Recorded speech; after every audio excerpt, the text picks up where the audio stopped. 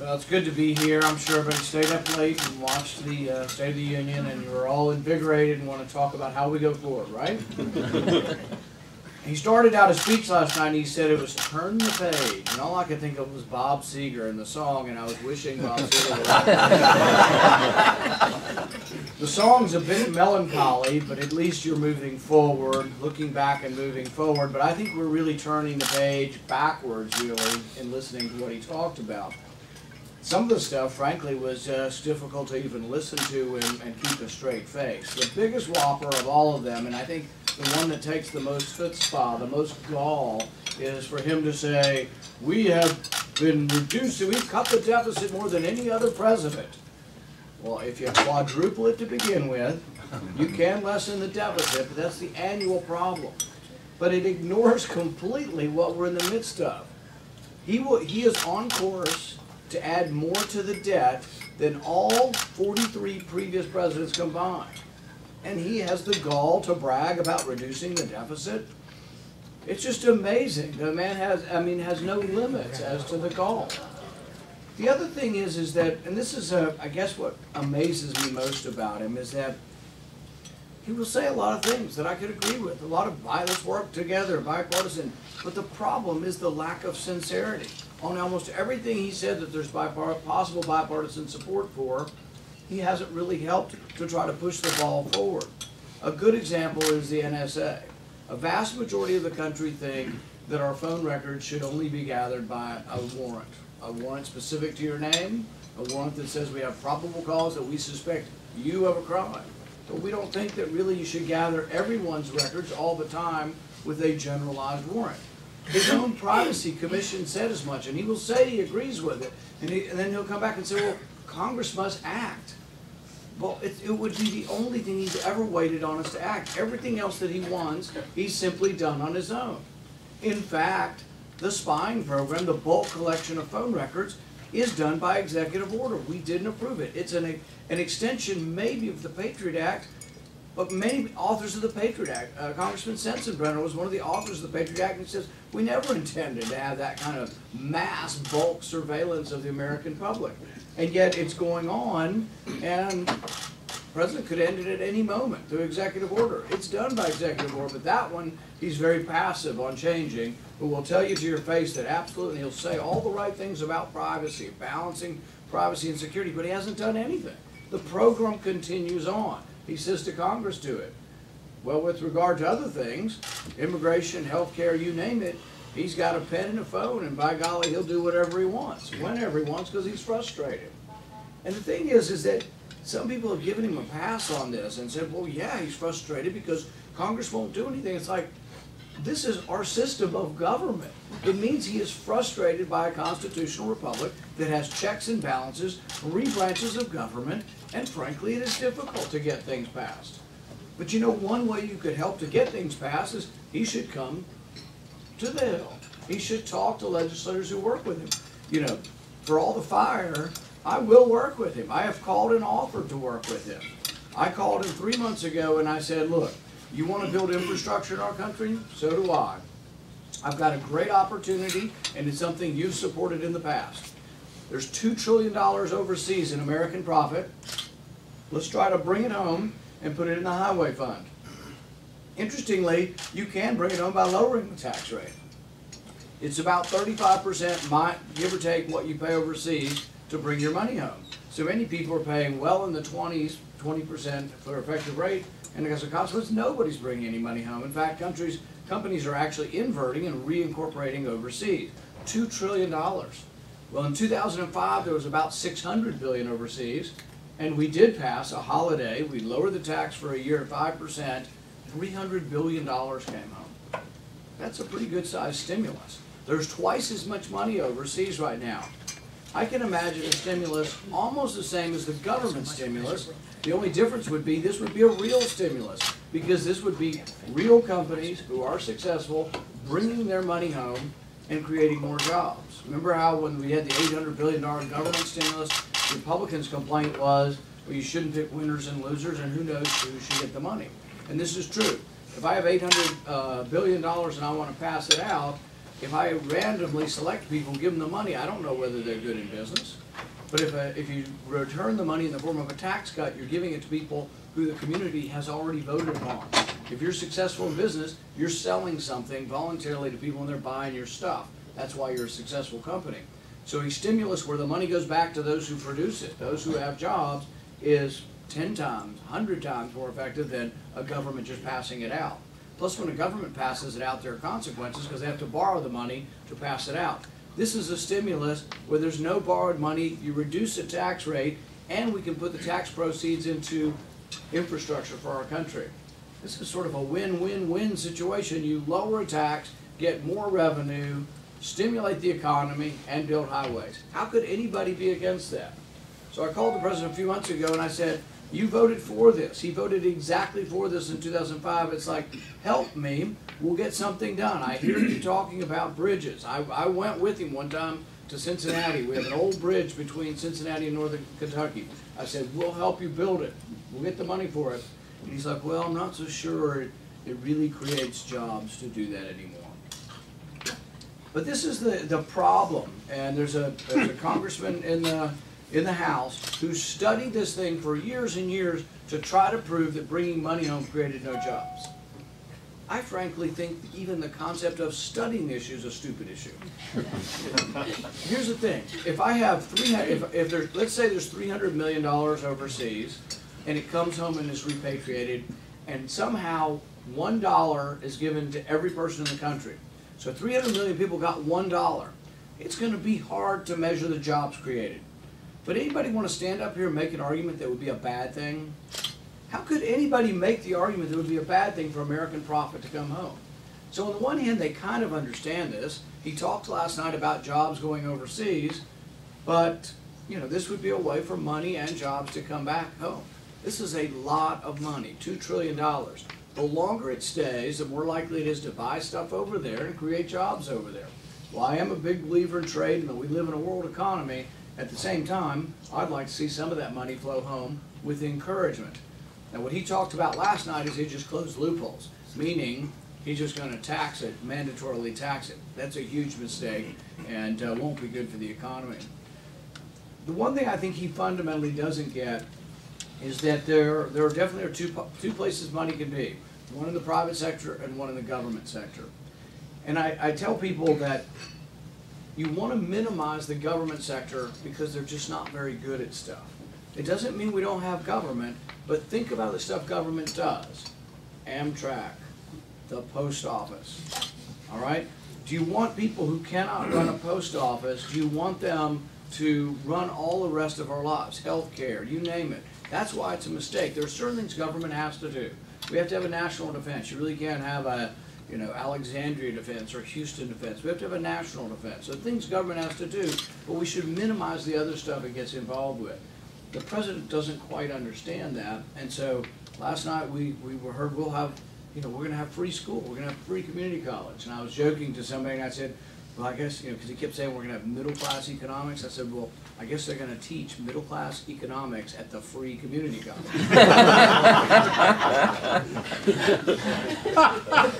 And here's the problem. It is very easy to be for free stuff, but there are consequences to being for free stuff. Nothing's really free. You either tax people, or you borrow, or you print up the money to pay for things. There are consequences to all of these. There are economists now who say that we're losing 1 million jobs a year because of the burden of an $18 trillion debt. There are some of us who worry beyond that, could we have another crisis? Panic is an irrational thing, but it's when people are frightened. I tell them it's like when instead of 1 + 1 is 2, 1 + 1 is 1 million.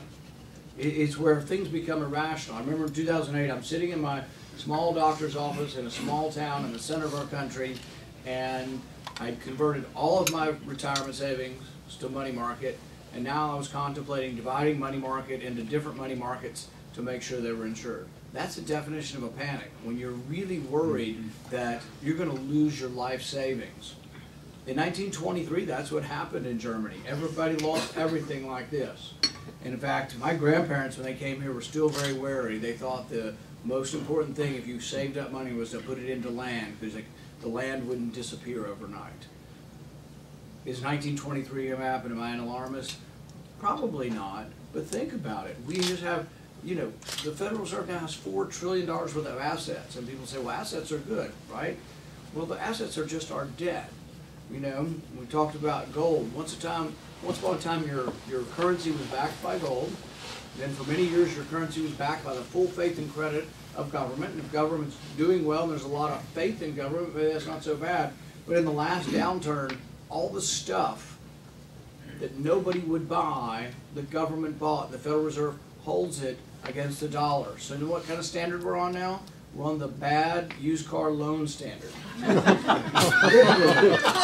The Federal Reserve owns bad used car loans. They own bad home loans. They bought all the worst stuff. They own derivatives that no one in their right mind would buy, and there's still no marketplace. Now you can argue that the catastrophe could have been worse if no one is the backstop, and that is a deeper debate to have. But the thing is, none of this should be that encouraging to us. But why do we have that? Because we spend money we don't have. Why? Because it's easier to be Santa Claus than to say, I'm going to offer you opportunity. People say, I'll offer you a cell phone. If one cell phone's enough, I'll offer you 2 cell phones. I'll offer you free community college. It's like, I'm waiting for free cars. I could use a new car, and you know, if everybody would get a free car, why don't, just think how great it would be. I know Mark's liking this, right? Let's give everybody a free car. But you know, the thing is no one willing to think a little bit deeper? But there are things we could work with him. I'll work with him on infrastructure, and it's a way that works for everybody. Republicans love to lower a tax rate. It brings in more revenue. It did in 2005. Democrat economists have said it will bring in more revenue. This is an easy one. There are other issues. When I talked to him a few months ago about infrastructure, I also talked to him about criminal justice. And I will compliment him. He did something good this week. They've ended this, I hope they have, they've at least indicated they're going to end this civil forfeiture. This, to my mind, is one of the worst things going on in the country. They can take your money, a lot of times the local police force, and they're given incentive because they get the money if they take it from you. But here's the rub. You were guilty until proven innocent. If you have, let's say I'm driving, and this is a true story, I'm in Boston, I'm 21 years old, my dad gives me money, $2,000, and I'm driving to California to make my dream. Somewhere in the desert of Nevada, a kid gets stopped with $2,000. Actually, I think by the time we got to Nevada, it was only $1,900 left, $1,800 left. So he's got $1,800 and it's in cash. The police find it, and they just take it. They say this could be drug money. Well, it wasn't drug money, but you've got to prove to the police now you're guilty until you're proved innocent. And guess what? They don't have to charge you of any kind of crime. They don't have to find any drugs in the car. They don't have to charge you of anything. They just keep the money until you sue them to get your money back. Anybody here believe you can get an attorney and get your $1,800 back and have any money left over? No. So small stuff, it just adds up. And so it's collecting, people have an incentive. There have been instances of local police forces actually investigating property, looking at the bank deed to see if it's debt-free, because they can't take it if it's got a lien against it. So they're looking for people who have a paid-off car. They look for a car they like. They look for a house they like. You think I'm kidding? About 3 months ago in Philadelphia, a teenager was selling caught selling $40 worth of illegal drugs, and he was caught in his house. His parents had a nice house, probably a $250,000 house. You know what happened? For $40 worth of drugs, the police took the house. They barricaded the house and evicted the family. Now that was an extraordinary instance because it was an upper middle class family. But you know who usually gets the burden of this? It's an inner city family where it's grandma who's the stabilizing force in a family, and grandkids selling marijuana. Grandma is the stabilizing force in this family. The main thing they have is that house. They take the house. You can have a Pizza Hut where the business owner has an employee selling marijuana out of the back. They can confiscate a Pizza Hut. This is going on all across America. It's an injustice. So the thing is why do I bring this up? Why is this a big deal? You saw all the protests across America. The protests were they began over specific instances of, the Michael Brown case, the Eric Garner case, where people were angry about that. But they're not just angry about that. They're angry about more than that.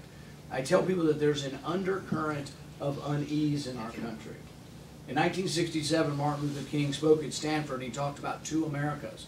One America where everybody's seeing opportunity, they know the American dream, they believe in the American dream, and the other America They just don't believe in the American dream. And for some reason, there's this perception, and some of it is based on fact, that they're being persecuted and they're just shoved aside. Charles Murray wrote a book called Coming Apart at the Seams. And in that, he looked at income statistics only for one race, for the white race, and he showed the difference because he wanted to eliminate race from the judgment of what was the problem. And he showed the difference between sort of those who have college and have their kids after they're married and those who have no college education and have kids before they're married. And it's two worlds. One world lives in abject poverty and has no chance. That's the other America. They don't have a chance. But we need to understand that it's more than just about what's going on in Ferguson or the one occurrence. It is about an undercurrent of unease that feels like the criminal justice system is not treating people fairly. It is important to note, though, that I don't think it is racially motivated. Many of our cities actually have African-American chiefs of police. There are many African-American police officers. I know many good police officers who are African-American. They aren't arresting black people with a racial bias. However, if you look at the statistics, the people in jail are black and brown. Why? It's not done on purpose, but they go to where there's a congregation of people and there's more crimes. That's in the cities, and as the way demographics work, there are more African Americans and Hispanics and more crowded together, and so it's easier for the police to go there. They don't go to the suburbs. So it isn't that they've targeted people, but over and over, if you go to the same neighborhood and you're patrolling the same neighborhoods, the people you tend to arrest will look like the people who live in the neighborhood. So when you look at nonviolent crime primarily, if you look at people in jail for drugs, possession or sale, 3 out of 4 of them are black or brown. But if you look at a survey and you say, do white kids use drugs also? White kids are using drugs at about the same rate as black kids. White kids are 4 times greater in the population, so you can imagine, how did we get to having 4 times more black individuals in prison?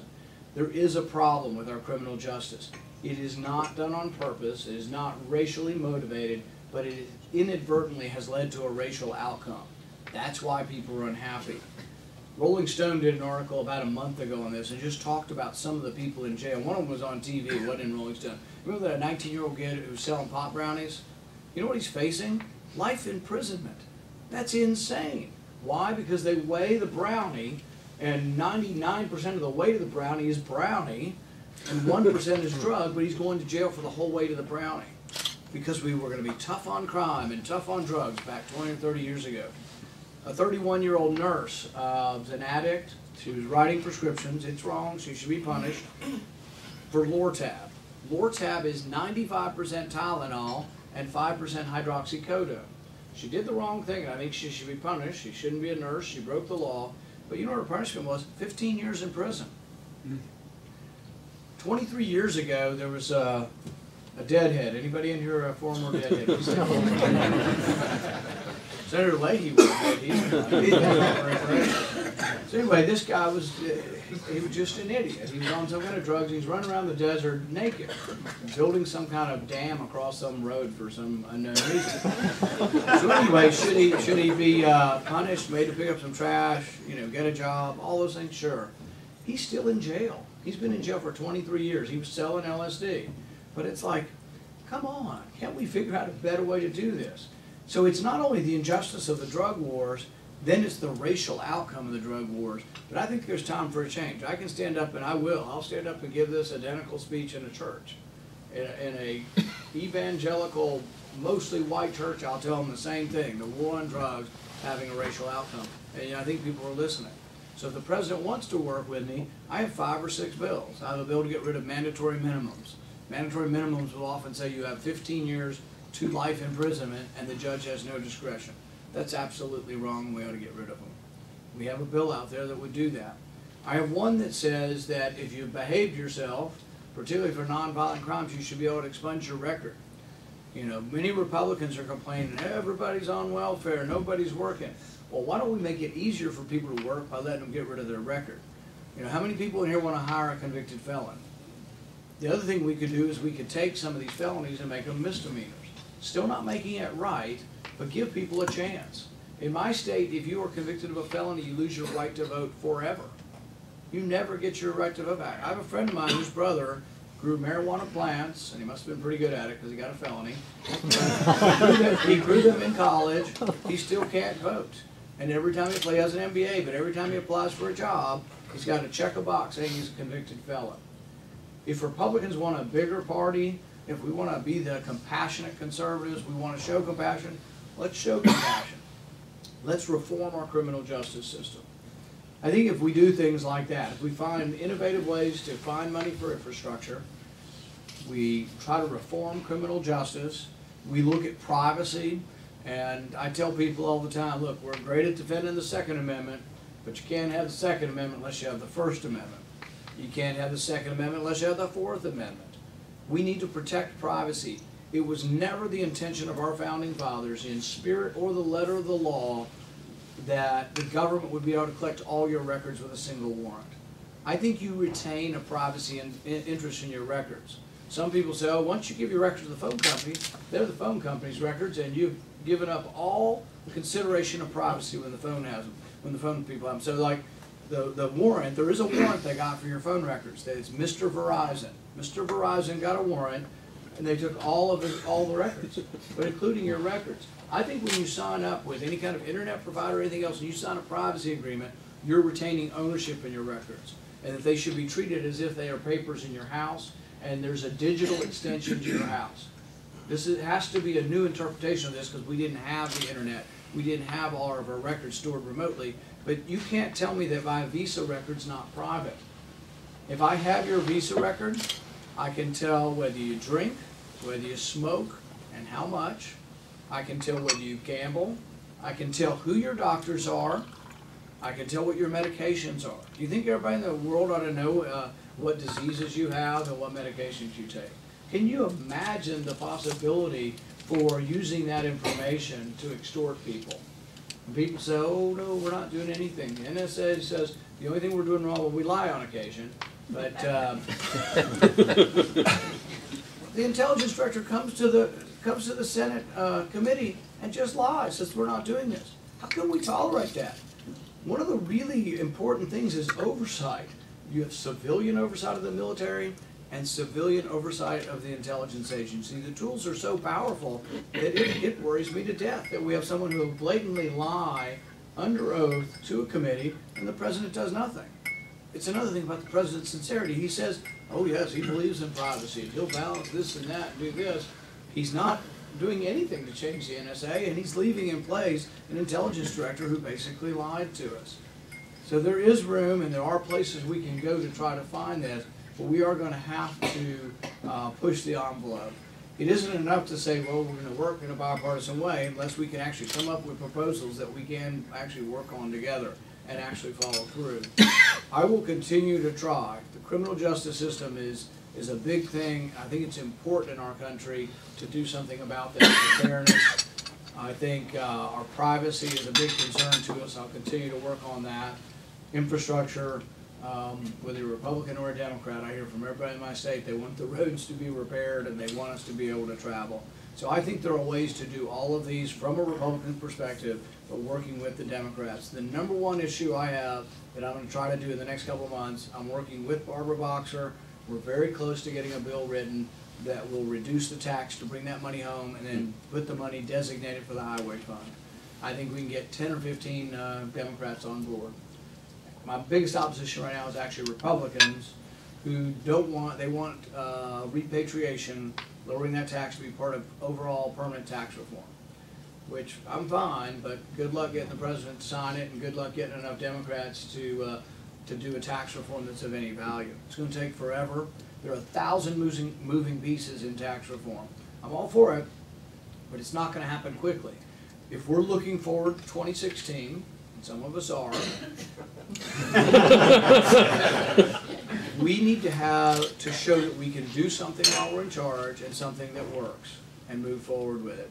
So I say, let's go ahead and pass this repatriation, see if money will come home, see if we can spur more economic gain, build more roads in the next 2 years, take credit for it, and whoever our nominee is can move forward with taking credit for it. And then the one thing I'd like to mention finally that I think we should do and can do is immigration reform. We can get that done. It's not going to be everything the other side wants. And we got to get rid of the terminology. We just have to say, all right, there are 10 issues in immigration reform. We don't agree on all 10. We agree on 5. Let's just start passing them. The biggest thing you hear in Silicon Valley is they want people with advanced degrees to stay in the country. I'm all for it.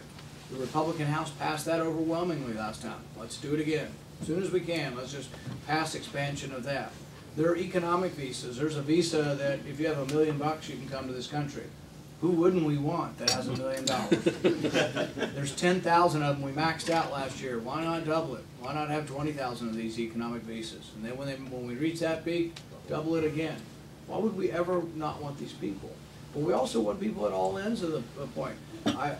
Migrant workers, if they're not here, we're not going to have the crops picked. You know, there was one problem though. The Senate bill, when it came forward last time, I ended up voting against it. One of the reasons was it limited the number of workers coming in. They said only 100,000 people can come in to pick crops. But everybody estimates that 400,000 people come in every year. So what is that? It's a recipe for disaster. It's a recipe for more illegal immigration. The biggest complaint of conservatives is, we tried this in '86, we gave people the forgiveness, let them stay, but they promised us border security, and apparently we didn't have any because 11 million more people came. So you have to have something that is verifiable. One thing that I put forward that I think could get conservatives on board is to not just leave it up to the president. We don't trust this president very much. May not trust the next one very much, no matter what party they are, to actually secure the border. So one way to ensure that the border is secure, that your representative has a say in this, is what I would do is I would institute the reforms, but I would make them dependent on a vote every year for 5 years from Congress. So if in a year I've looked at what the president's done and I don't believe the border is secure, I'm going to vote to slow down the program or stop temporarily the program till the border is secure. I'll do the same after year 2, 3, 4, 5. What that would do is that conservatives, like myself, who are skeptical of any executive actually doing what they're supposed to do, we would separate the power. It was what our founding fathers wanted to do initially. They wanted to separate the power between the branches so one branch would jealously hold on to their power against another branch. So I think anytime we do legislation when we suspect the president of not actually enacting it the way we wish, that we should try to divide the power and retain some of the power with Congress. But I think if we look at these issues as we move forward, there's a great deal of area for agreement. The president has to do more than basically, I think, the superficial show on television, that he's for it. He needs to actually do the work, come to us, work with us, and I think there are ways that we can agree. And I look forward to seeing what we can do while we're in charge. I've had a smile on my face since the election, hard to wipe off, and I hope we will do some good things. Thank you very much. Senator, do you have a few minutes for Q&A? Yes. Mike Bertman, you did such a great job with your intro. Would you like to have the first question, or Nick? Mike? You don't have one? All right. Anybody else? Oh, Ann. Thank you. Ann Ganfield, and I have a question on infrastructure.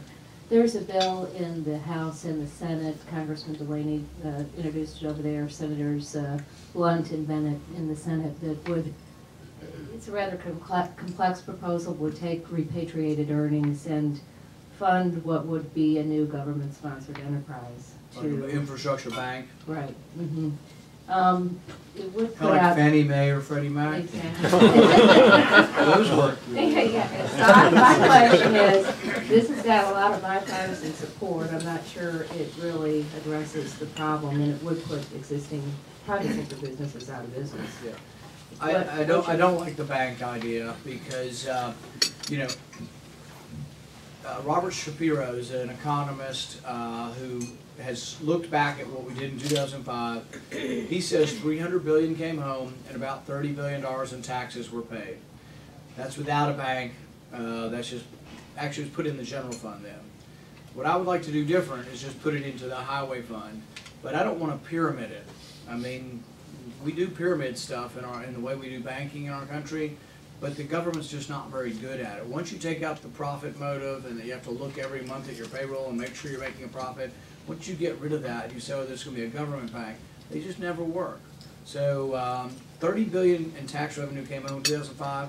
I think twice as much is out there for the first year. So I think 60 or 70 billion come home. The highway fund is $75 billion short over 5 years. I would do repatriation longer. I frankly would do it forever. Just leave it low forever and see how much money comes home. More will come home than has ever come home. You'll get a burst at the beginning, all the pent-up demand to come home, and then it'll tail off some. But I think even as it tails off, it'll bring in more than it's brought in the past. I just am convinced that it'll do so. One of the other bugaboos that is hurting us is the scoring system. So the people up here who score them, who by the way were not elected, the people who score things score it as a loss of revenue. But they make all these crazy assumptions, and I think they're basing it against all the money coming home at 35%. And frankly, I think we're too beholden to scoring agencies around here. I'd say if you're a Republican, it's cutting a tax rate. Don't think too hard about what any scores are on it, because a tax cut leaves more money in the economy, and I think that's what we're for.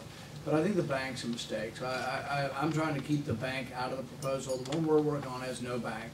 And it's going to be harder to get Republicans because, or anybody, frankly, who remembers Freddie Mac and Fannie Mae, which we still haven't completely cleaned up yet.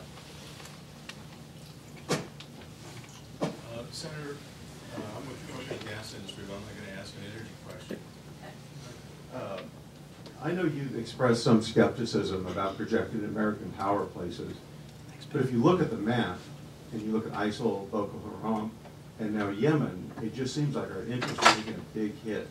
Can you try to reconcile the two for us? Because I never thought I'd look back at the Cold War as a time of peace and prosperity.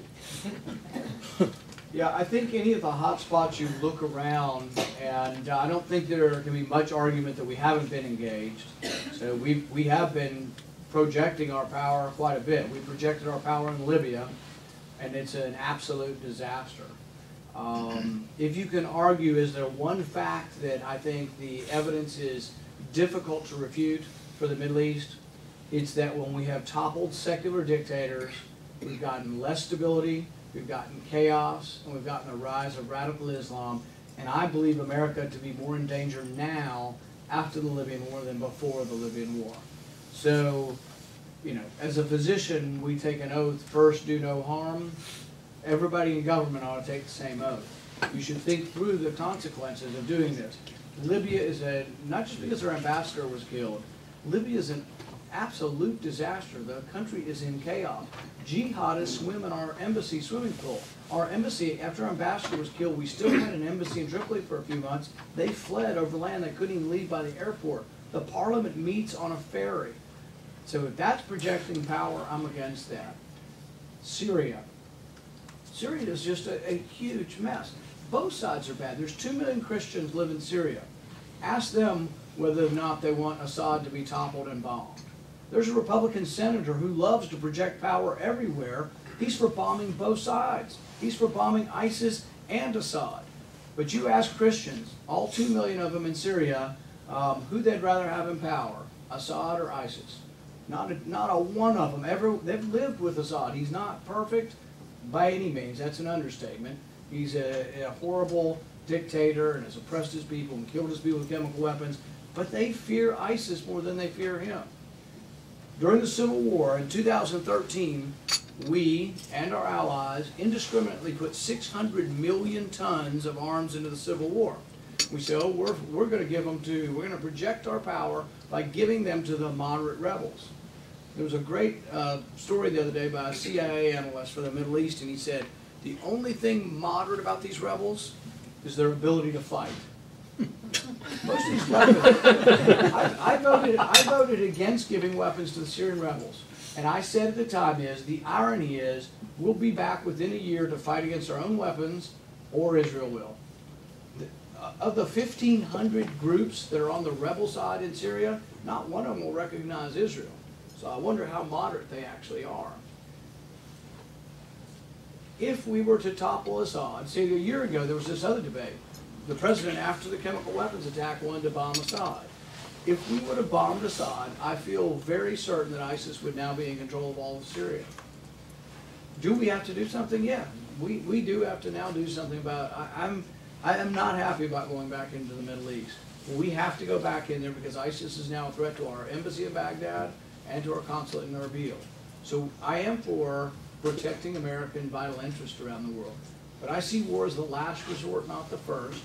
Yemen's a disaster, and it isn't that we haven't been involved. We've been involved, you know, for a year or two. We've been killing, we've been knocking off leaders one by one in Yemen, working with the government. The government fell yesterday or may fall yesterday or today. So the other thing I would say is I don't think you project power from a bankruptcy court. If we have to borrow money from China to bomb Yemen, or borrow money from China to give billions of dollars to Pakistan, it doesn't make us stronger. It makes us weaker, actually.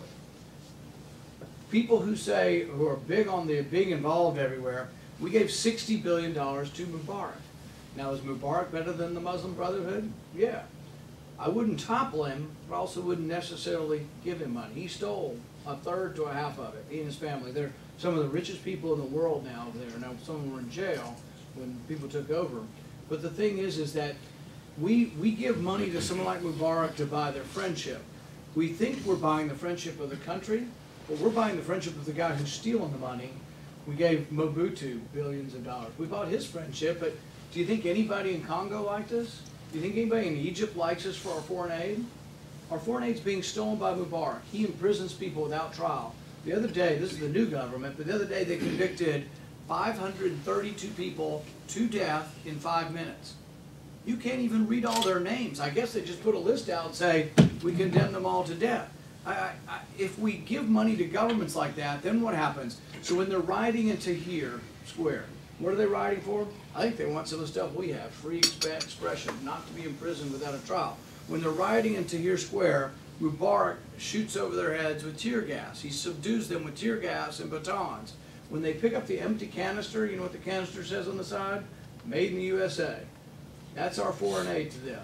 So they see foreign aid as tear canisters made in the USA. I'm guessing that 300,000 people or 1 million people in Tahrir Square don't get a warm, fuzzy feeling for America. I'm not saying don't be involved. I want to project more of who we are, but more of it through diplomacy and less of it through war. And so I think there are opportunities. I'm not for doing nothing. The best way to describe it is there are people in our party who want to be everywhere all the time, and there may be a few that want to be nowhere any time. I'm sort of in the middle. I say we're somewhere some of the time when we vote on it in Congress. The recent war against ISIS, I will vote for. But I've been blasting the hell out of them saying there needs to be a vote. There was a water bill before Christmas, and it had been 5 months, so I attached a war resolution. I said, let's declare war on ISIS and be very clear what we're doing here.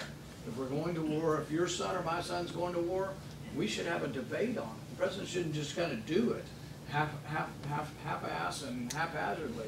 Let's decide we're either at war or we aren't at war. But I think we need to rethink through what we've done, because I think our foreign policy sometimes it makes us more in danger. This also goes with the Republican war. This isn't as popular. The war in Iraq was a mistake. We are less stable, places more chaotic. Iran is emboldened. You know, so many Republicans are clasping their hands about Iran, and I agree, it's a problem. We don't want them to have a nuclear weapon. They are on the rise and the ascendancy, but who was the bulwark? What was the thing keeping them checked and balanced? The balance was Hussein in Iraq. He's gone. Now the Iranians are really probably going to end up winning the war against ISIS, and Iraq becomes sort of a satellite state of Iran. So we have to think through what we do before we do it. It's not that we're not involved or anybody's for not being engaged internationally. It's just we have to think through the unintended consequences. And you see I feel passionately about this, and I got going on it. But I think it's important, and I am in the minority, but I keep arguing because I want more people in our party to think about it. And there is some division. They polled this question in Iowa about a month ago, and they asked, do you believe in more intervention like John McCain, or less intervention like Rand Paul? And if you do it that way, more versus less, it's almost, the Republican Party is almost evenly split. And so that's the way I look at it. I don't look at it as all or none. I look at it as more or less, and more prudence versus more, and this is a criticism, reckless engagement or more prudent engagement. And that's the way I would describe it. I think if that's the way it's described and voters have the chance to choose between that, I think there are going to be a lot of people, including, I get soldiers every day come up to me. It's been their 5th and 6th and 7th and 8th deployment. who are saying, we volunteer, we'll do whatever you tell us, but we want you to realize, my buddy lost his leg, my buddy lost his arm, that we don't just want to go into every war. We can't run the post office. How are we going to run countries? How are we going to create countries that don't like us, that see us as infidels, and we're going to put in place Western democracy? I just don't know how we do. We can't run the post office. And so national defense should be about defending us.